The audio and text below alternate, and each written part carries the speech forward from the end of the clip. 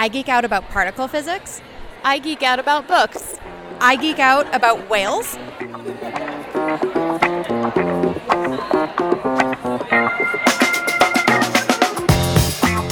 Hi, and welcome to She Geeks Out, a podcast where we geek out about all the things. I'm Rachel. And I'm Felicia.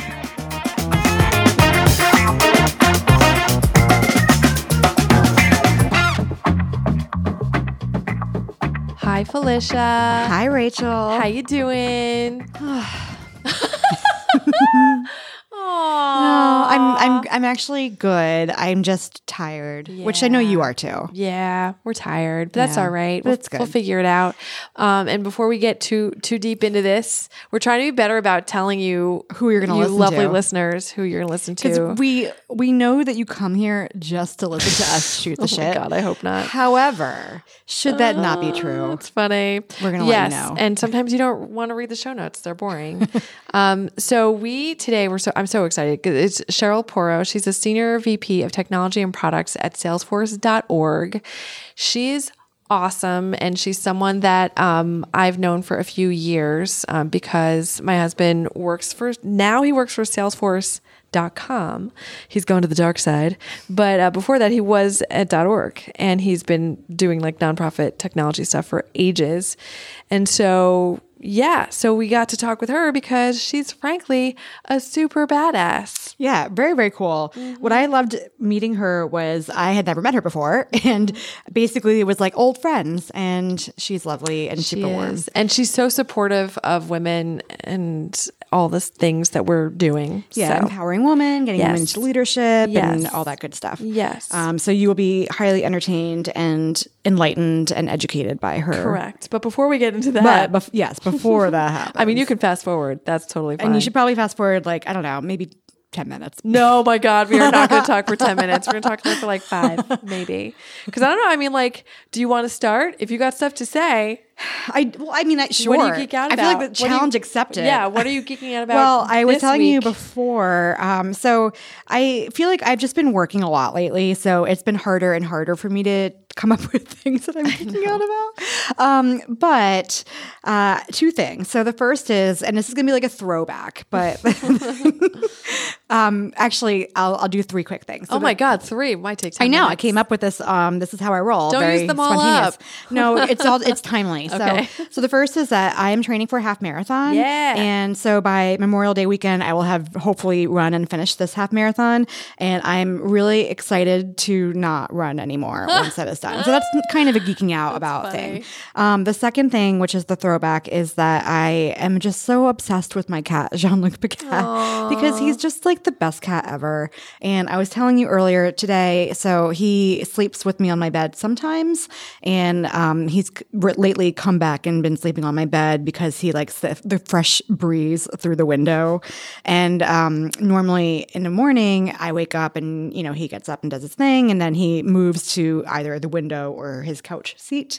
So this morning I woke up, went for a run, because that's what I do now, which is gross.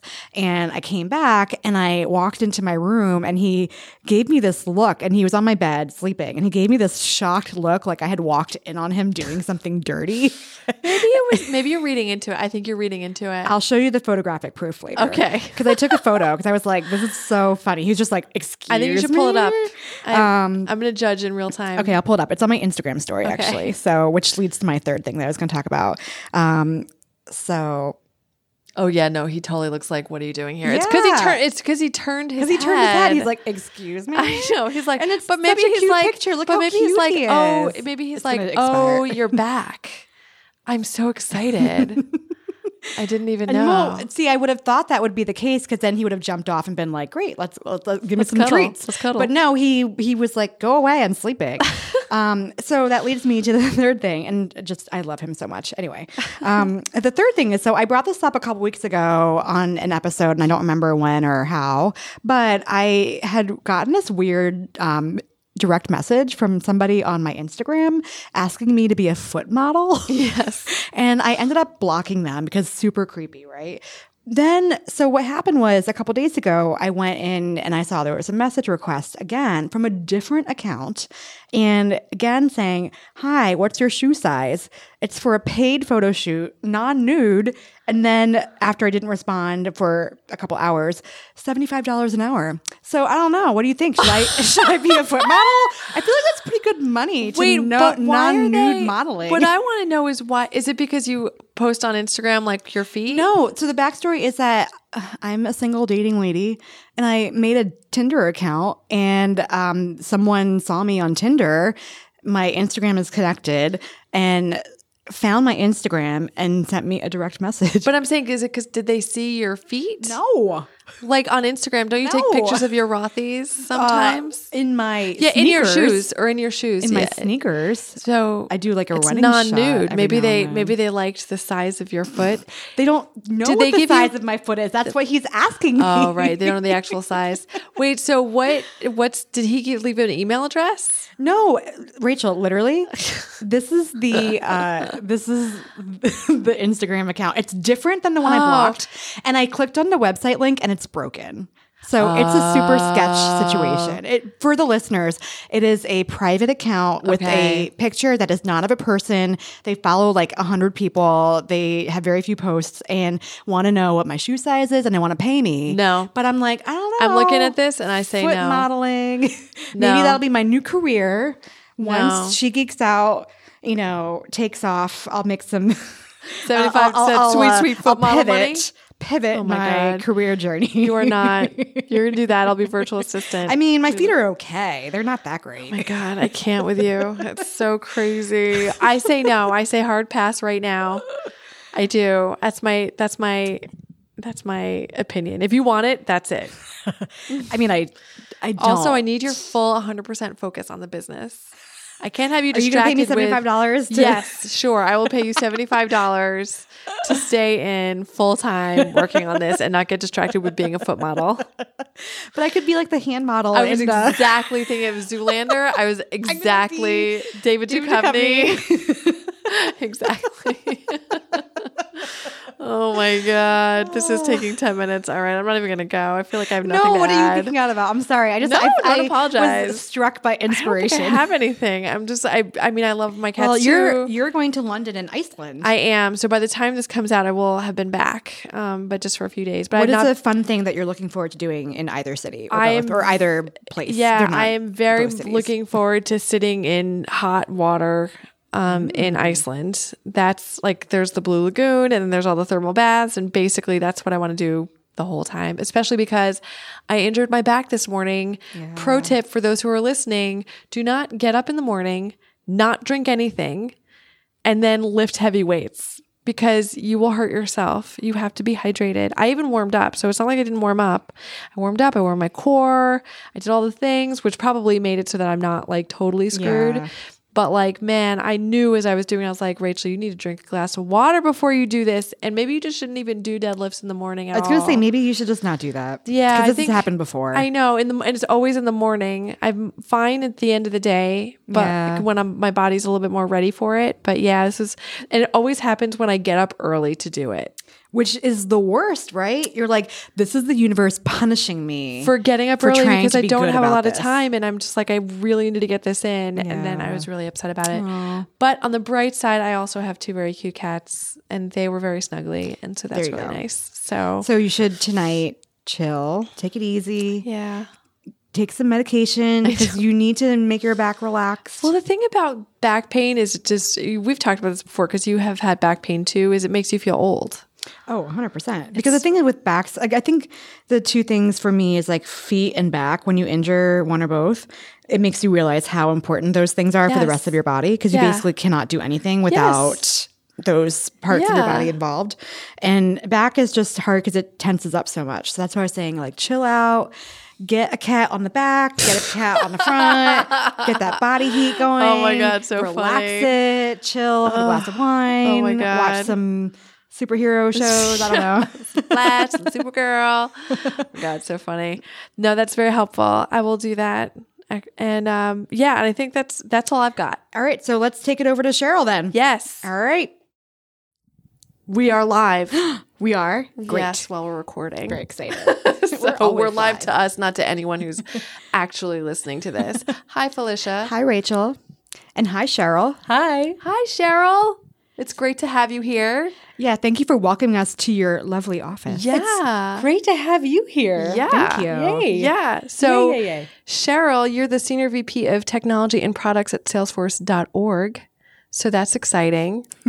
Every day. It's exciting every day. I'm glad to hear that.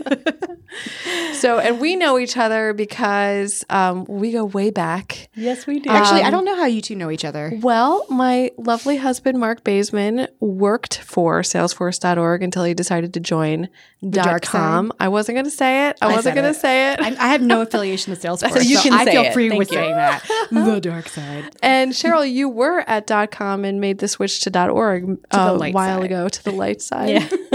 Thank you. Indeed. Yeah. Yes. So I would love to just start by hearing about how you got to where you are today and share some of your journey from what do you actually work on today? Yeah. Perfect. Sounds good. Yeah. And I've told this story many times, so I'm going to keep it short so we don't sort of Well, our rehash. listeners has probably not heard this story Rehash. before. That is true. That Yes. is true. So I started off life as a chemical engineer, adult life as a chemical engineer. And the reason I got into chemical engineering was because as a high school student who was kind of finding her way, I just really enjoyed chemistry. I was good at it. I got a lot of personal satisfaction from being good at it. It was the first thing I was good at. And I just sort of clung to this idea of chemistry, but knew I didn't want to be, sort of in school forever. Like I didn't see myself doing that. So chemical engineering seemed like a good middle of the road where I could still do chemistry, but only have to get a bachelor's and be able to get a job. Like that was my goal. I mean, fair enough. Not Yeah. all of us are cut out for 10 plus years and Yeah. That is exactly true. after high school. Yes. And it's efficient. It is efficient. And then, at the time, so I came from an immigrant family. My mom had immigrated from Portugal when she was about 14. And I worked from the point of starting at about 14. So I worked at the hair salon that she worked at. So after school, I was a shampoo girl. Oh. So Yeah. funny. I don't tell this story, we had by a guest the way. on recently who also worked in a salon after What? Lauren. Oh, yeah. Yeah. I forgot about It that. was nails, but there was some hair in there too. It was nails. Yeah. But so what was that like, shampooing strangers' hair in the afternoon after school as a teenager? That's the question that you go to. Yep. That's my question. It was- Because I think yes. it's weird. I feel bad when people massage my head. Yeah, it was weird. And I have a lot of weird stories, which I don't want to kind of you share one? Can you share one? Please? Share one. I would love Can to you share one? one story. Well, okay. So my cousin also worked at the hair salon. Because even though, it wasn't a family-run business, my mom worked there, my aunt worked there, another aunt worked there. So there was just a lot of the family that was there. And then myself and my cousin were shampoo girls. And so one of the sort of more awkward things we had to do was shampoo the toupee. No. Are you kidding me? Shampoo the head. Get outta here. No. Seriously? Separately? You shampoo the bald head? Yeah. Why? So we would remove the toupee and set it aside. I have so many questions. We would then, there was usually some hair that would need some washing. Right. And then there was also some sticky substance, which we had to kind of massage off. disgusting. Can I Yes. break in and ask you a real quick question? So with these toupee situations, was it like an unspoken thing where you were like, we're all just going to pretend that this is all cool and normal? Or you were like, hey, we're going to take your toupee off now? It was an unspoken thing. We're going to pretend that this is all Like cool everyone's and hair normal. just comes off and Yeah. we shampoo it. Okay. Okay. all Very right. cool about it. But All imagine right. I'm 14, I'm 15, and this is sort of what's happening. But then you were left to your own devices alone with the toupee as the individual is off getting their hair cut. And there were definitely some giggles and some other things that would transpire, given we were 14 years old. You So that was obviously just put it one on your example. head. You No, obviously no, It's we did clean not. now because they just Well, shampooed it. yeah, that's true. You'd have to clean it both times. You'd have to clean it twice if you put it on your head to see what it was like to wear a toupee. But it was this sort of it was like a spa salon. So one of the things we also did were essential oils head massages. I mean, that sounds great. I'll be honest. It's not a bad skill to have. And trust me, there's nothing I enjoy more than a good sort of head massage or shampoo at the hair salon. It's still to this day, I absolutely adore hair salons and love hanging out in them. So That's There nice, you go. I like actually. that. Yeah. Yeah. So that was your start in the working world. Yes. But then what happened? Yeah, what You happened after asked. that? So hair, So- chemistry. Yeah, then what? yeah. And interestingly enough, I got my first job out of school at a paper mill. So I was sort of doing my thing at the paper mill, but not very happy. It was in upstate New York. It wasn't really exciting. What were you doing there? I was a process engineer. So they were actually, because I was a new hire out of college, we did stints in different parts of the mill. Oh, that makes sense. Which was very cool. So I spent a stint in the recycling plant. So we recycled paper and incorporated about 10% of recycled paper into the line. And so one of the things, this is actually kind of fun. It was a fun part of the job. So one of the things I did was this study of understanding sort of how much parts per million of ink and other things were kind of coming in as the recycled pulp content. And then what the content was, sort of parts per million throughout the process of the paper, like the paper making process. Mm-hmm. So I would go and get samples from all the different parts of the process and then bring them to the lab, and then they would do all the measurement in the lab. That was like a union space, so I wouldn't do that. And then I would get the data. And at the time it was like early 90s, so I would actually put all that data in Excel. And I created this kind of visual thing in Excel that had like a diagram of the system and what all the data points were on average at the various points. And then I had to write a memo in like a Word doc. And did you fax it? I printed them out. I printed them out. Put it in an inbox. And I put them in inboxes. Yes, I remember. And I would just go feed the inbox with my little report. But the other cool part was, one of the samples I had to get was literally like 4 levels deep into the bowels of this paper mill. And there were like no other human beings down there. It's just stuff dripping from the ceilings, like all this equipment, big dark pits of like water. Definitely creatures living in there. Super, clearly. yes, absolutely, like frightening. And one day I'm down there and I'm trying to kind of open up this valve to get a sample. And I'm tugging, and I finally get it open, and just like paper pulp just shoots all over me. Like I'm literally just covered in like stinky pulp. You're like, well, I guess I got my sample now. Yeah, I gotta say, what's the visual in my brain is Ghostbusters, and you just got slimed. Yes, basically. absolutely Paper got slimed. slimed. Paper slimed. Absolutely. That's amazing. So you didn't want to stay in that industry? Didn't want to stay in that industry. Can't imagine why. Stay.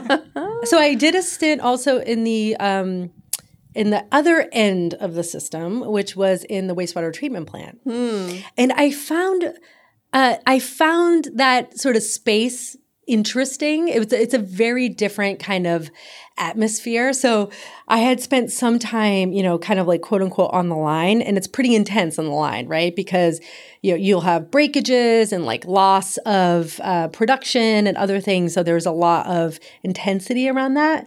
And the people there were very like intense and gruff and, all of those things.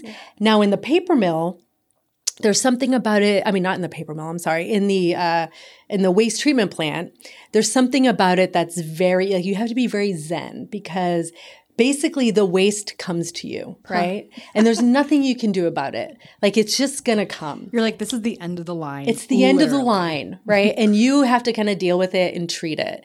So I would go down into once I was assigned to the waste treatment plant, I would just hang out. And there were the like most interesting human beings, like these kind of mostly older gentlemen. There was one woman that worked there, and they were very philosophical, and, they would kind of sit there and like tweak knobs and look at things. And, every hour they had to go do their little trip around and take samples of things. But for the most part, there's a lot of downtime. So there was just like really intense, philosophical conversations, political conversations. Wow. And I actually kind of enjoyed it. And we would drink a lot of coffee. Sounds great, honestly. I would not have expected that. No. But No, I know. You wouldn't. But I enjoyed it. I enjoyed it a lot. And then after that, I was assigned to the power plant, and I did not like the power plant because it was like intense beyond, it was very, very intense and very loud.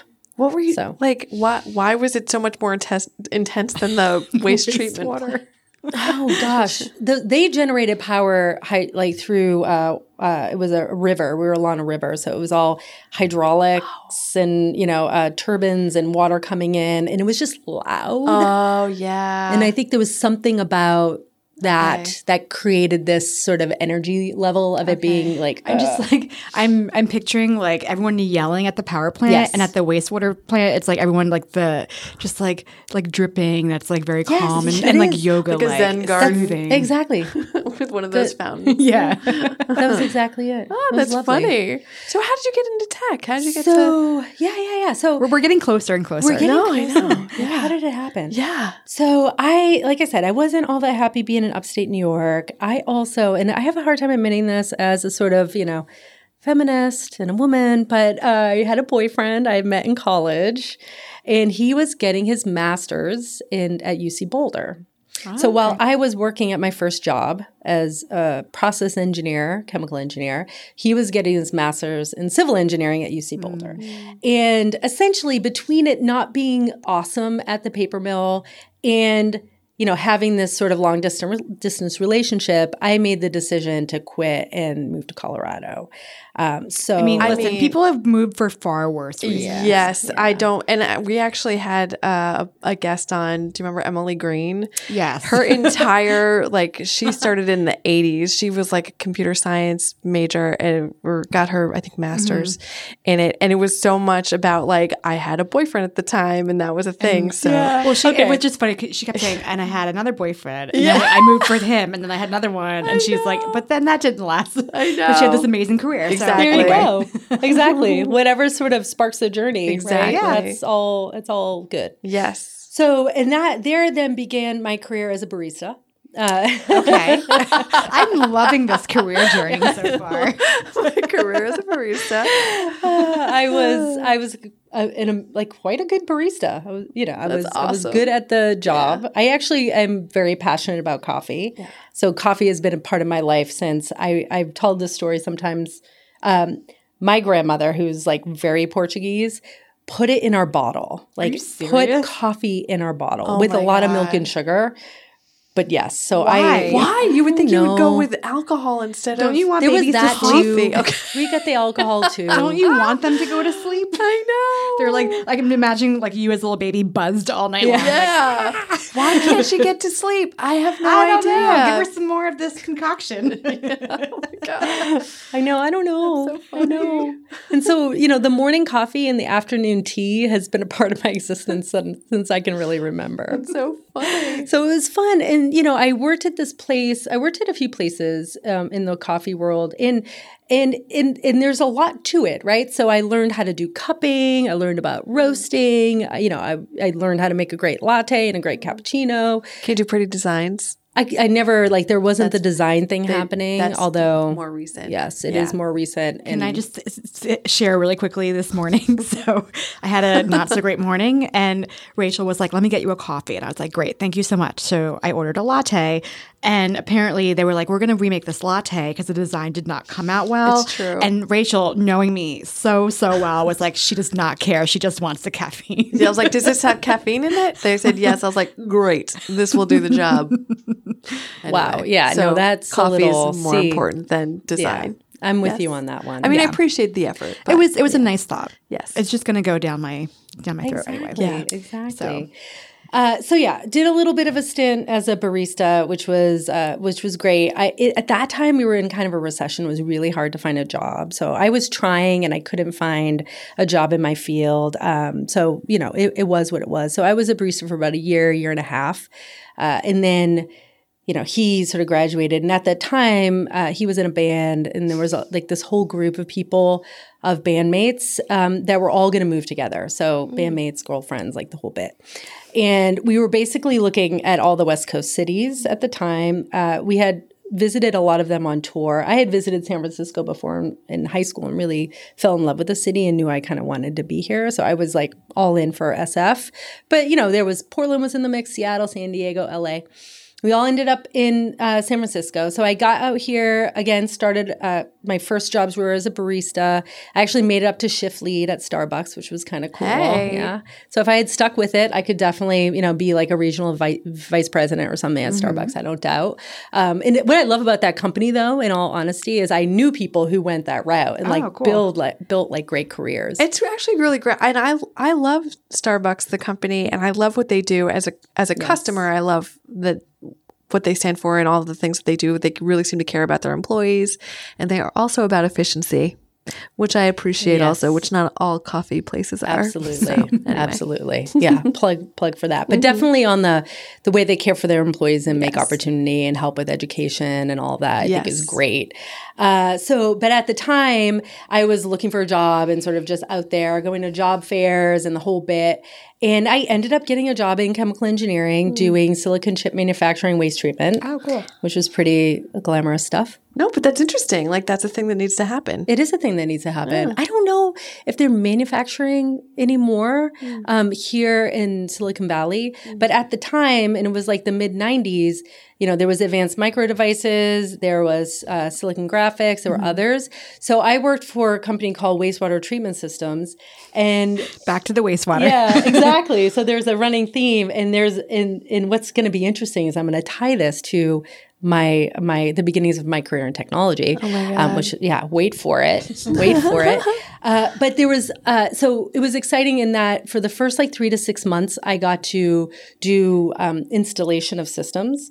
And so they wanted me to get sort of field practical experience before I started quoting and building, not building, but designing systems for, in the sales process. So it was kind of like a sales engineer, applications engineer, what I was doing.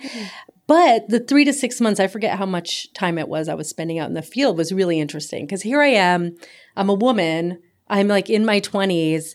I also was still kind of punk, although I would try to hide it. I had short, spiky hair that was pink leopard print. Really? Yeah. So good. Could you have pictures? No. Sadly. I'm so sorry. No, I think that's hilarious because I can totally relate to that. I have no pictures from back in the day either. That's so sad. I know. I'm sorry about that. Oh, it's fine. I have some pictures from back in the day, just not that particular phase. So I had temporary mousse that I would put in my hair before I went to work.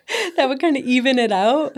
And eventually I just went a solid color. But it was just in the first few months I was still, I was still kind of holding on to my sense of identity as a punk rocker. And but here I am out in construction sites in the back, I'm doing PVC pipe installation, electrical system debugging. A lot of this I was very clueless about, but I had fun with it, where I would be trying to kind of debug a pump not working, and I would have this device that I'm not an electrical person.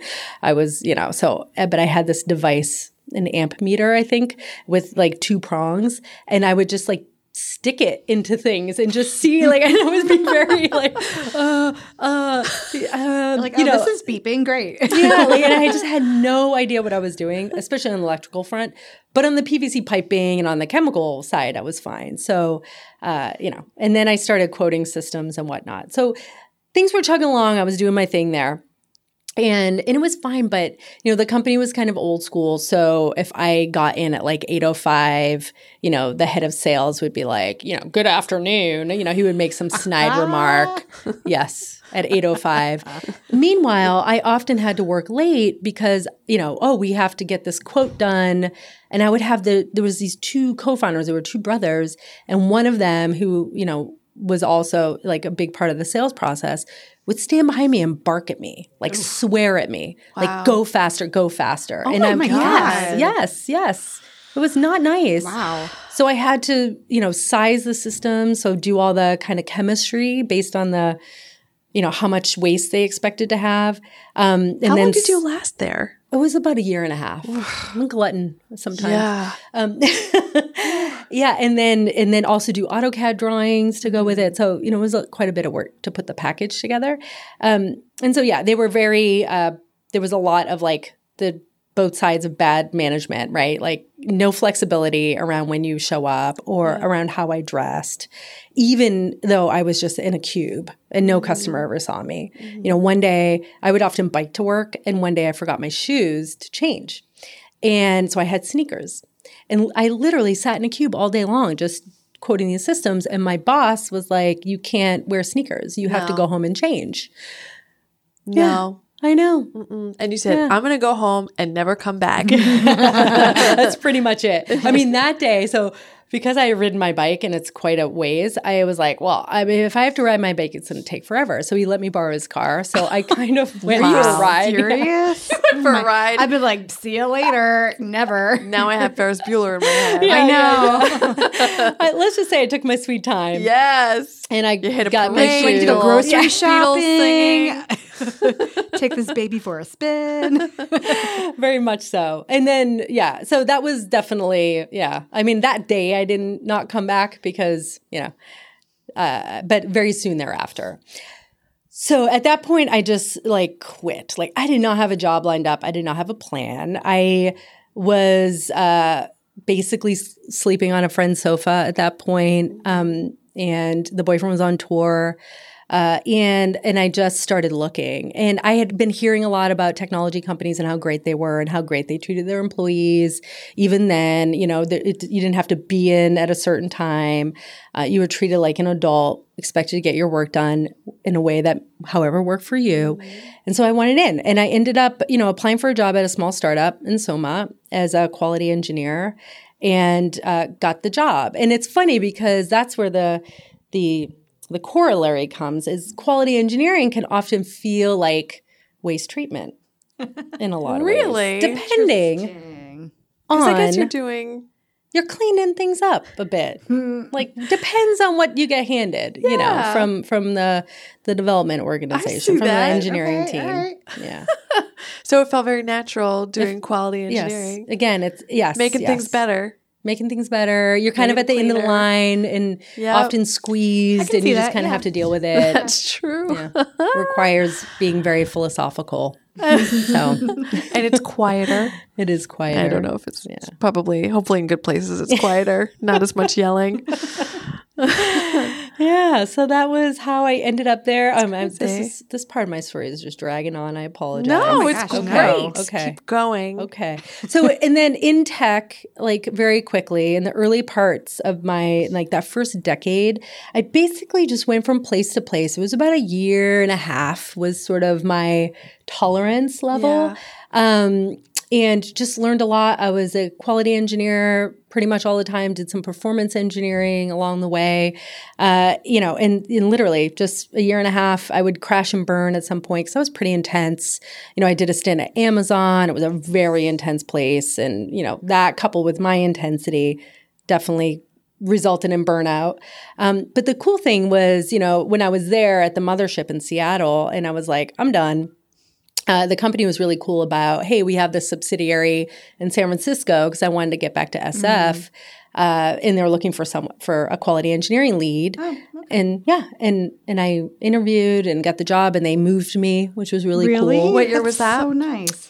2001. Yeah, that was, we could have worked at Amazon together if I had taken that job in Seattle. Oh, yeah, that's right. That was in 2000. Wow, yeah, we would have. Yeah. We would have That's overlapped. so funny. How cool. In a different lifetime. Oh my God. See, it all comes together somehow. It does, doesn't it? It does. That's crazy. So you ended up in SF and then. Yeah. Well, I had been here and I had left. Yeah. But I ended up back because I really missed San Francisco. So I definitely wanted to come back. I ended up back here working for that subsidiary. And then what had happened was at some point, basically Amazon was like, okay, they had been sending out a bunch of money it was Alexa Internet, which it does really cool things. It sort of came out of the Internet Archive and it's all the, they have like the Wayback Machine. Oh, yeah. Yeah. Like, it's great. Really cool. Oh, like Alexa does all the rankings? All the rankings. Oh, yeah. Yes. Lived and died by that back in the day. Exactly. When I actually cared. Back in the day. So it was fun, but basically they had been sort of sending a lot of money down to Alexa. And at some point we're like, no. We're like squeezing the faucet tight. So Alexa Internet was doing a bunch of layoffs. And and at that time I was going to be the only person in my department retained. And, you know, I was like, listen, I don't want to stick around for this. And I sort of, there was an individual who was going to get laid off who was sort of earlier in his career. And I thought, like, you know, just keep him and I'll go find You're like, something, I'll do something else. else. It's I'll cool. go, yeah. And so the funniest thing is, so they kept him. His name is Ramel, and he's been at Alexa since. Wow. Oh, wow. And it's been, unless he's, because it was about a year ago when I chatted with him, and that was a good like 16 years. Oh my gosh. And he was basically running. Oh my That's gosh. amazing. I was a quality You're like, intern. you're welcome for Yeah. your He was an career. intern. That is so crazy. His shares. Oh my I God. can't even imagine. No, I know. I Oh sold my all mine God. back then. So dumb. Yeah. Oh, man. Lessons learned. I know. Well, Lessons same. learned. I never even worked for the company. I was like, I had an opportunity, and I was like, I'm not ready to leave to the West Coast. I know. Ah, regret. Oh, it's fine. I Everything know. happens. Lessons learned. Lessons right? learned. Lessons learned. Yeah. But no, I love that story. He was basically running everything. And I went off to, like, you know, after that, I spent 4.5 years at this place called Digital Think. And that's where I started getting into management. The first time I ever started doing, well, I had a little stint as a manager at that first startup, but, you know, it was very brief. Really where I started really getting into like leadership and management was at Digital Think. I was there for about 4.5 years. And then a lot of people from Digital Think came over to Salesforce in the early days. And so, including the recruiter. And she just kept like pinging me like, Cheryl, you need to come talk to us. But back then it was like, Salesforce? You know, like what's that? Yeah. Why would I want to go Why there? would I want to go there? So, but a lot of great people were going, and eventually, you know, I said, okay, let's talk.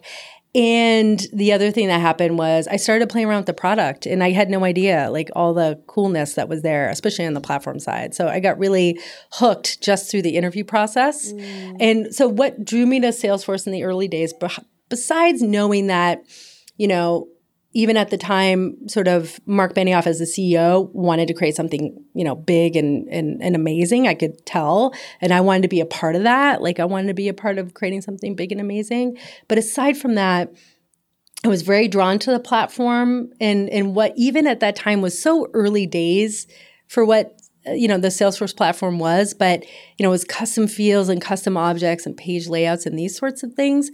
But what I really saw was it was, you know, quote unquote, democratizing innovation. And even though that's, you know, it's a lot of big fancy words there, but I believed it, like, and it's real. And when you see the people in our community, what we call now like the trailblazers, like it's amazing, you know, the power of the platform to kind of bring these people into technology that never saw themselves as technologists. And it's because it's so approachable. You know, there's like this easy on-ramp as an admin, and then you get kind of hooked, and then you want to become a developer, or, you know, and you just see this amazing things that happens to people's careers. And actually, while we're talking about this, for people who don't know what a CRM is, which, by the way, amazing that that's like the stock name is CRM, so fancy. It's so fancy. Can you just talk really briefly about what that is? Yeah, well, from a Salesforce.com standpoint, it's, you know, customer relationship management. And at the beginning, really what Salesforce was a Salesforce automation platform. And that was the birth of the company. But now, you know, how the company and the technology has evolved is it's a way for other companies to connect to their customers in real meaningful ways. And you know, traditionally, companies are structured to think about, I would say it's a more inward focus around the relationship with a customer. Like, I'm going to sell to you, or I'm going to support you, or I'm going to market to you. And it's all these different functions, usually different software that they're using to engage. And there's not a lot of consistency around the engagement or the messaging. And the reality of it, and a lot of companies have sort of woken up to this over the past decade as we talk more about CRM, is you're always marketing, selling, and supporting your customer. It's a relationship. And so you can't think of it in these sort of transactions. You have to think of it way more holistically, right? Because if you don't support that customer well, you know, they're not going to be they're not going to be open to your marketing or want to or buy anything from you. Yeah, it'll be buy one transaction. Yes. That's the worst. Yes. Exactly. And I think someone told me recently it's much easier to basically get a sale from an existing customer than a new one. It's more cost effective. So it's good. And what's fascinating is that this tool that was originally built for sales on the for-profit side is also being used on the .org side, the nonprofit side. So I'd love to hear more about that too, and your transition from .com to .org. Yeah, great. So I spent about 8.5 years at Salesforce.com. It was That's a long time. Yes, a long time. Yeah, you were probably like, what happened to my 1.5 year stint at places? Exactly. Well, there was a lot of what made Salesforce just right for me. It was the right point in my career where I felt like, I was sort of changing and growing up and, less rough than I was in the early days.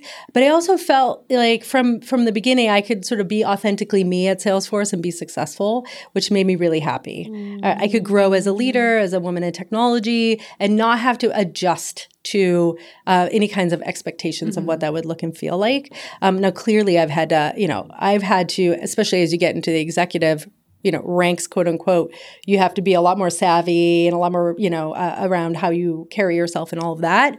But at the same time, I can still be me, which is, I am bubbly and caring and emotional. Do you use exclamation points and smiley faces ever in emails? I absolutely do. Good, so do I. Awesome. Yeah. And no shame. Right. No shame. Love it. Yeah.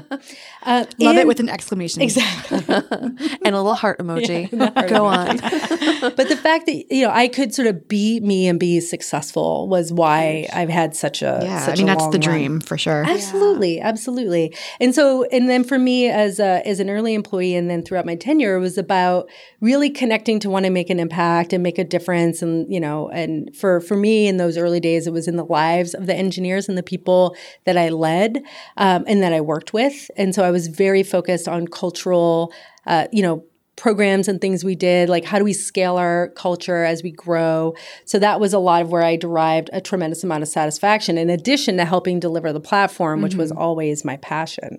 So I got to this point, and I like talking about this because it was a really interesting time for me where I had taken on a different role and I was kind of struggling at it.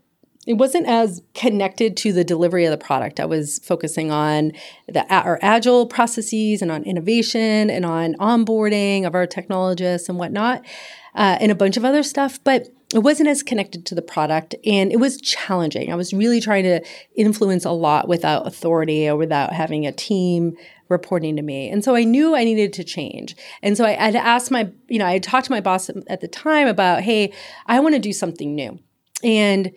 And this is the decision I made for myself. Was at the time, it was during the Lean In, the book had just come out. There was a lot of talk about leaning in.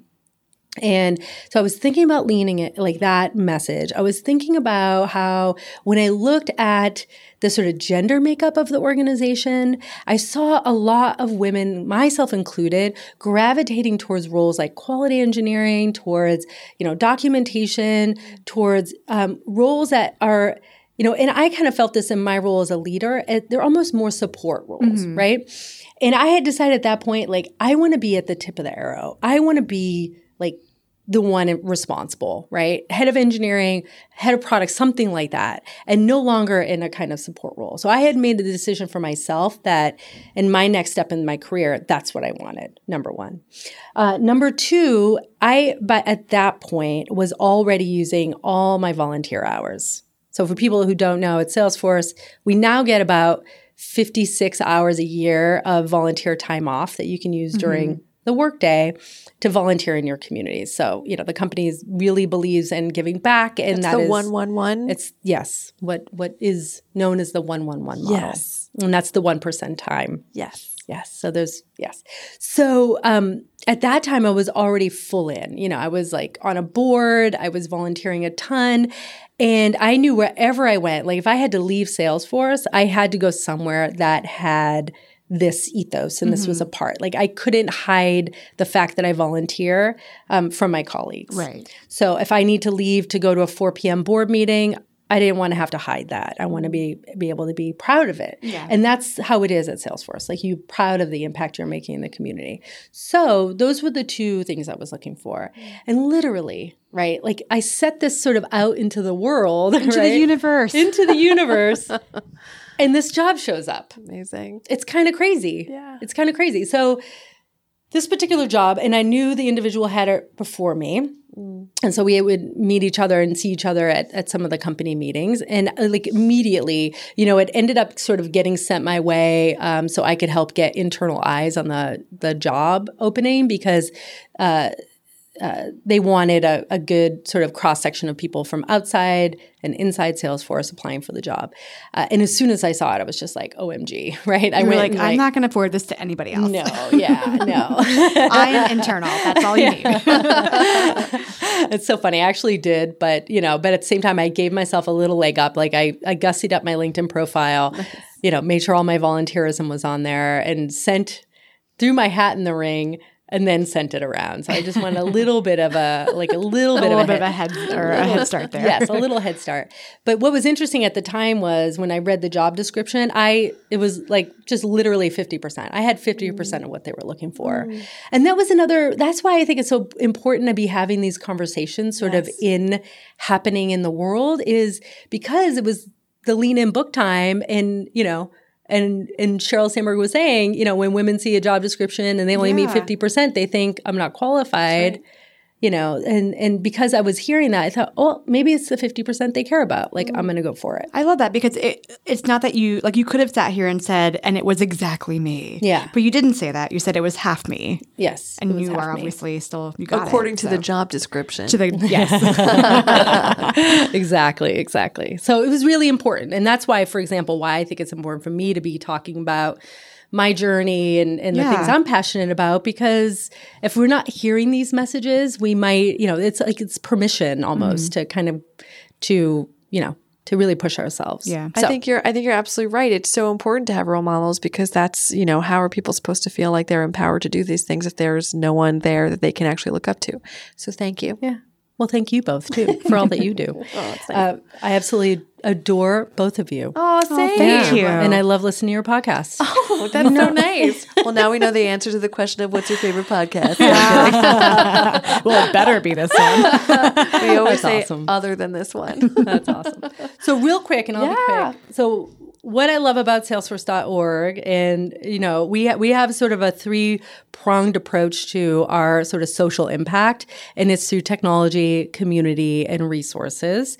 So absolutely, on the technology front, we have about 30,000 nonprofits and educational institutions using the platform to do more good in the world. So our goal is to really get the world's best technology in the hands of these amazing organizations so they can, achieve their missions. And that's very much where me and my organization are focused. So what we do is build technology for nonprofits in higher ed on top of the platform that I used to help build. So that I love that because in so many different ways, I love that. So we deliver. We have a number of free and open source products. So our goal is to be able to make this technology accessible and affordable to nonprofits of all sizes, but we also do sell. We also do sell to institutions. So for organizations that have bigger needs, they're going to have to buy from a vendor, right?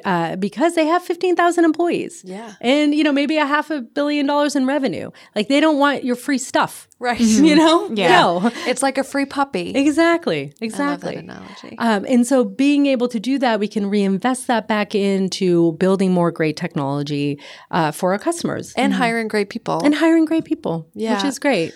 Yeah. And I do think, and just as a total side note, so I'm so fortunate to know so many people that work in the .org space, and they're really some of the best humans I've ever met. So, and I don't mean to make it gross and be too flattering, but it is true. The Salesforce.org people are really, really good humans. Absolutely. And it's what I find so interesting too, other than, yes, I've had the joy and the pleasure of meeting so many amazing human beings who are just have interesting backgrounds and perspectives. Like, even the developers, the engineers, the folks that are writing code all day are so interesting. And they, and they're not just heads down writing code. Like they think about things like social justice, and they, I got a book recommendation from one of the developers on the team that when we were having a dinner a couple weeks ago, we had a group out here in San Francisco.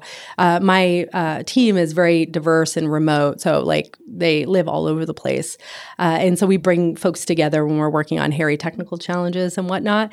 And I've been going through this journey around mindfulness and trying to, really do it for real, like not just an app where I do a guided meditation. So he recommended a book called The Mind Awakened. Ooh. And it's like the 10 stages to awakening.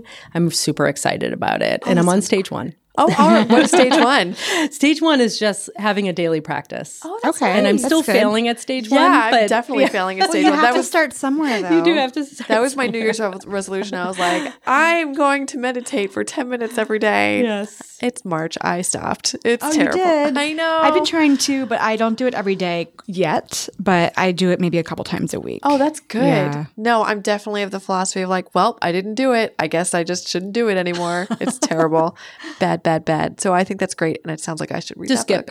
Check it out. Just Yeah. get back on the wagon. Yeah. It's okay. Because There you part go. of it is being very sort of generous and Yeah. forgiving of yourself. Yeah. Well, thank It's you. okay. So, Okay. yes. All right. Don't And beat setting myself the right up. intention. Let's make this a therapy session about me. Yes. Not a problem. I'm All our happy to go podcasts there. like that. Oh no! Not just That's about you, about us rude. Thank you. collectively. I didn't realize that most of your team is distributed. So this is a question that we didn't have that was on the list, but I'm curious to know, how is it managing a distributed team, especially, given I know that the emphasis is particularly with Salesforce on inclusion. I know it's harder sometimes when it's remote. Yeah, I would say because we've sort of started off that way and we are at a critical mass, sort of not in the office, that it's just the way we work. And so it's like, being a fish in water that doesn't know they're in water. Like we know no other way as an organization. There's 10 or 15 of my 95 or so people here in the office. Wow, really? But they're from all different teams. So there's no critical mass, right? So you have no water cooler conversations. Like you can't. So one of the engineers on our team, who is also amazing, I don't know if you know Laura Meerkatz. No, but amazing last name. Yes, amazing last name is right. She started a virtual water cooler for her entire team. Interesting. So, like using technology. Yes, and I'm not exactly sure what technology they're using, and that's okay, because I'm not invited. As long as they're you're talking not about invited? No, of course it's the not. water cooler. It's the How water are they going cooler. to talk about their mean boss? Exactly. Bosses can get water too. You don't invite your SVP to the water cooler to have a conversation. Not very Not inclusive. Look, as long as they're talking about the voice, I'm all for the water cooler. Yes, exactly. Okay. I like that idea though. Virtual water cooler. Yeah, it's good. But there's a lot that comes into play other than technology. We do a lot of offsites. So we bring like chunks of the team together regularly.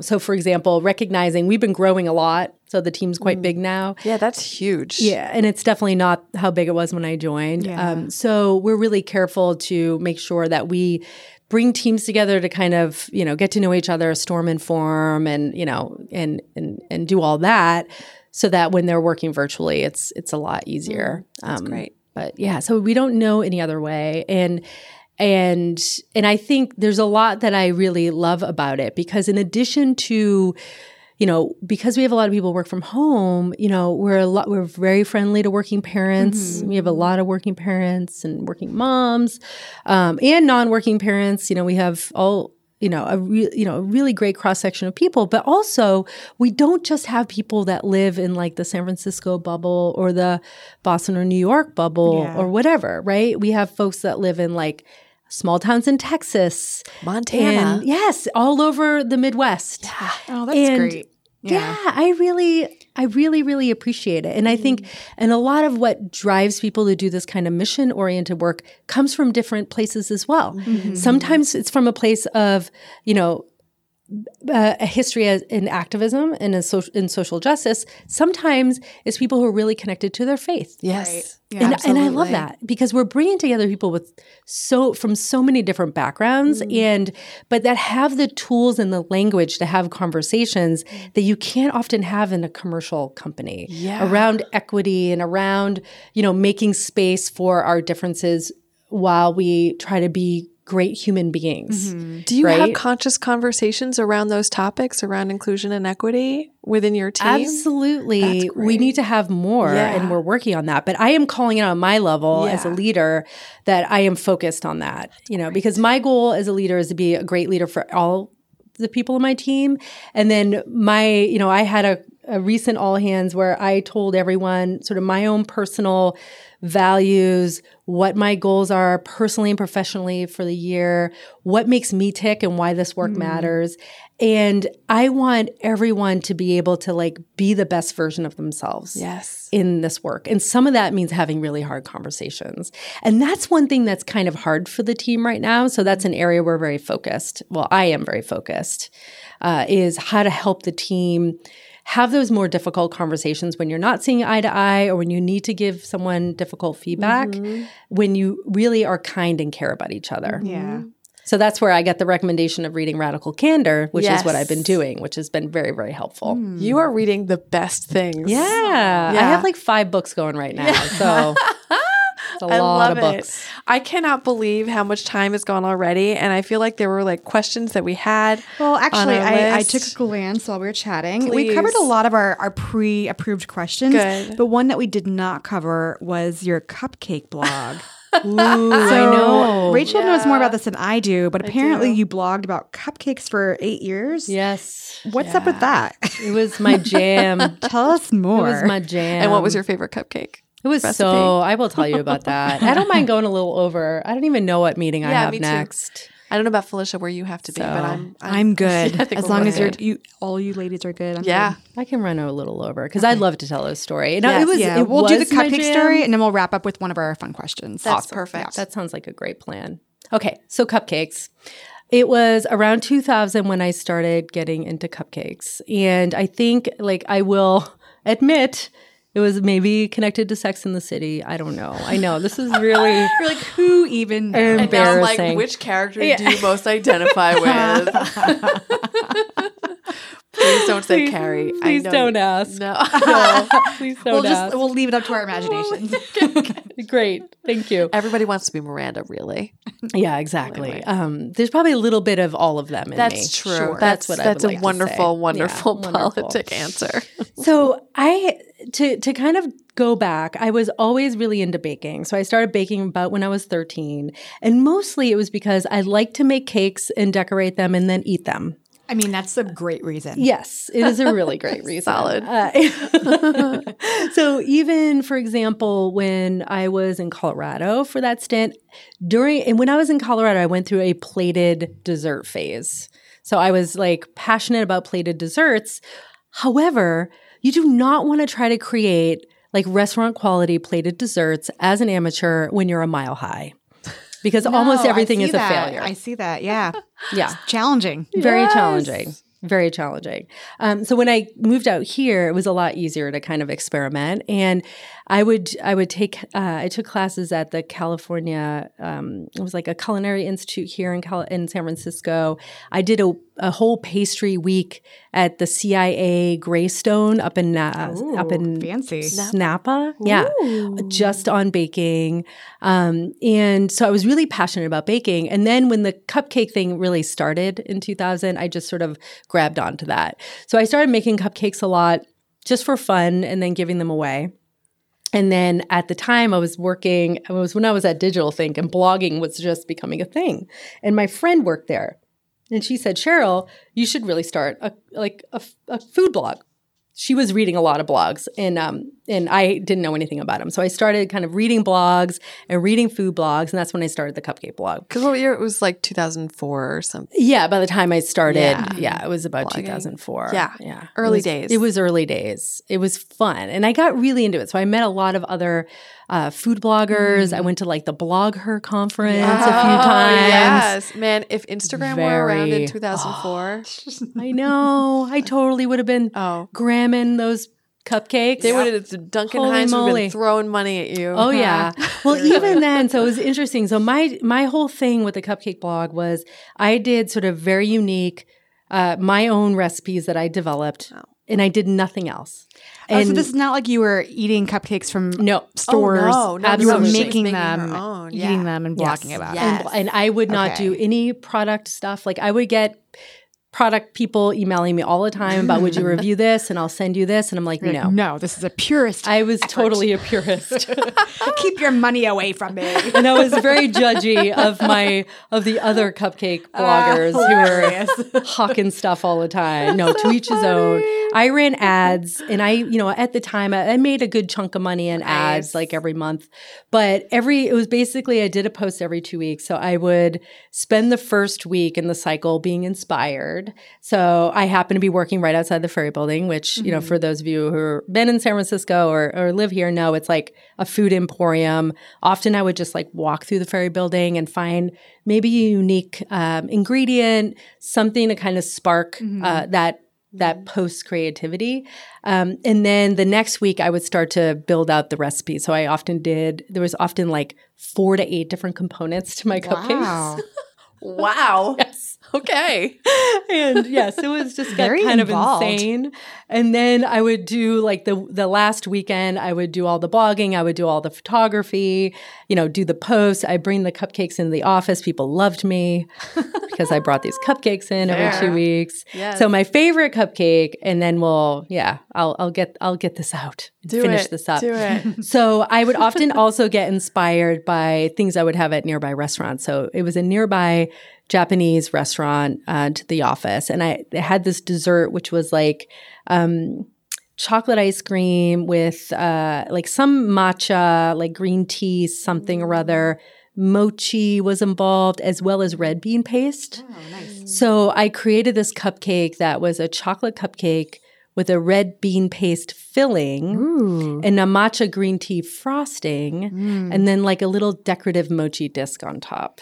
Wow. And it was like gorgeous. That 'cause sounds it was amazing. It was tasty AF.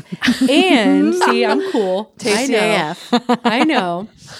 I know the lingo. I know the kids. Like I can hang with the cool kids. So in addition to it just being beautiful, like the cupcake was, this beautiful brown, and then there was this pink core, like perfect little round core, and then this beautiful green. I often would do these like cross section slices, and all my photography, like I had this rig, like a serious rig that I bought to do, Cupcake photos. cupcake porn essentially. But that shot, so it was both that it was super tasty but the photography, like the shots of it were just beautiful, like the color combination. And anyway, yeah, clearly I was passionate about Oh my God. cupcakes. Like I want to eat this. I want to eat I'm this like, cupcake. where is this? I want to How see can I this. eat it? Have you made it like at all recently? No. That's so sad. Sorry. It's okay. Well, I mean, it's okay for us. I don't think we would have gotten it anyway, but I feel like if you haven't made it in a while. One of my go-tos right now, like if I just want to make a cupcake Yeah. that's delicious, is chocolate cupcake with a bourbon, like salted caramel bourbon cream cheese frosting. That also Whoa. sounds delightful. Yeah, because Good you stuff. ended the blog in like 2010 or something. 2012? Yeah, it 2012? was. Yeah, it was when my daughter started to get mobile, and I just Yeah. found it was too hard to It's kind too of much. make the cupcakes and watch like her. cupcake porn or raising my Yeah. daughter. Yeah. I don't know. Which is more important. I guess I'll go with the daughter. Now, when she was a baby and sleeping, it wasn't really a problem. Good. Yeah. Yeah, but I totally get that. Well, so normally we ask our guests what they geek out about, but I think we just Yes, covered that. we nailed it. So, and we also talked about books and stuff. So maybe we'll just wrap up with what your personal anthem, like your song, is to wrap up this whole. all right. This whole thing. Oh gosh, that is a tricky one. Well, you pulled out the tricky one. I know it is the hard one, right? I think it's hard too. I was going to say practice self-care, but I guess she kind of covered a little bit with meditation. But Yeah, I do a lot on the self-care side. Yeah. Do you want to share a little bit more about that? Would that be better? Is that a better way Better fit to wrap it up? to bring it all together? Sure. I mean, I don't mind talking music too. All right. Because music's a big part of my life. Yeah. I Maybe mean, that's part of self-care. It is. It Right? is. All right, It is. there you go. It is. Tying it all together. Absolutely tie it all together. Okay, let's do it. On the self-care and music cross section, I'll talk about working out. Yes. Because for me, it's not only about being healthy, and I find when I'm eating healthy and I'm working out, I get sick less. I'm able to kind of perform at the level that I need to in my job and in my volunteer work. And as a parent, I'm a very busy person. I can't get sick. I can't get a cold or whatever. So I find the healthier I am, the more I'm just like focused on as many fruits and vegetables, getting all my workouts in, all is well. So I love to run. I had a nice rainy morning run this morning. Oh, you ran you're better outside in than the me. rain? I love running outside I in was the going rain. to, and I was like, no, F this. I'm going to do inside yoga. Yeah. Oh, Also, like I know where you live. You do not live on a flat part of San Francisco. But if you run down the hill, it gets flat. Oh, that's But then you have to go back up a hill. Yes. But that's your cool down is like cool down. walking up that enormous hill. And sometimes I'll do hill repeats. Oof, yeah. So those are I fun. see a lot of people doing that. It's the best workout. It is the hardest, but it is the best. Yes. So, and I often listen to music, not okay. always, sometimes podcast. Today, I wanted to think about, I have a speaking engagement later today. So I like to use my runs to kind of think through, what I'm going to say and kind of fine tune. I find I do some of my best thinking on my runs. So if I have something coming up, I will set the intention at the beginning to think through what I'm going to say. And it's quite productive. Sometimes I just want to like zone out. So one of the albums that I got stuck on and have had a really hard time getting off is Lemonade, Beyonce. Yeah. That's a good one. There's just, yes. There's a lot. She is so There's great. a lot of anthems in that one. A lot of that whole anthems. album's an anthem. The There you whole go. album is an anthem. I love there's just a lot of great sort of female empowerment Yes. there. Embracing of motherhood. I think, for me as someone, I was really never saw myself, I wasn't like I want to be a mother kind of person, but now having been one, it's, there's having gone through that, like you tap in these wells of strength that you didn't even know existed. And so it's very empowering. And I love like when she did, I forget what performance it was, but when she was pregnant, it was just like, yes. Yeah, she's out there. So awesome. So Yeah. amazing. Yeah. Anyway. Oh, good right. one. Wow. We That's did a it. great way to bring it home. Yeah.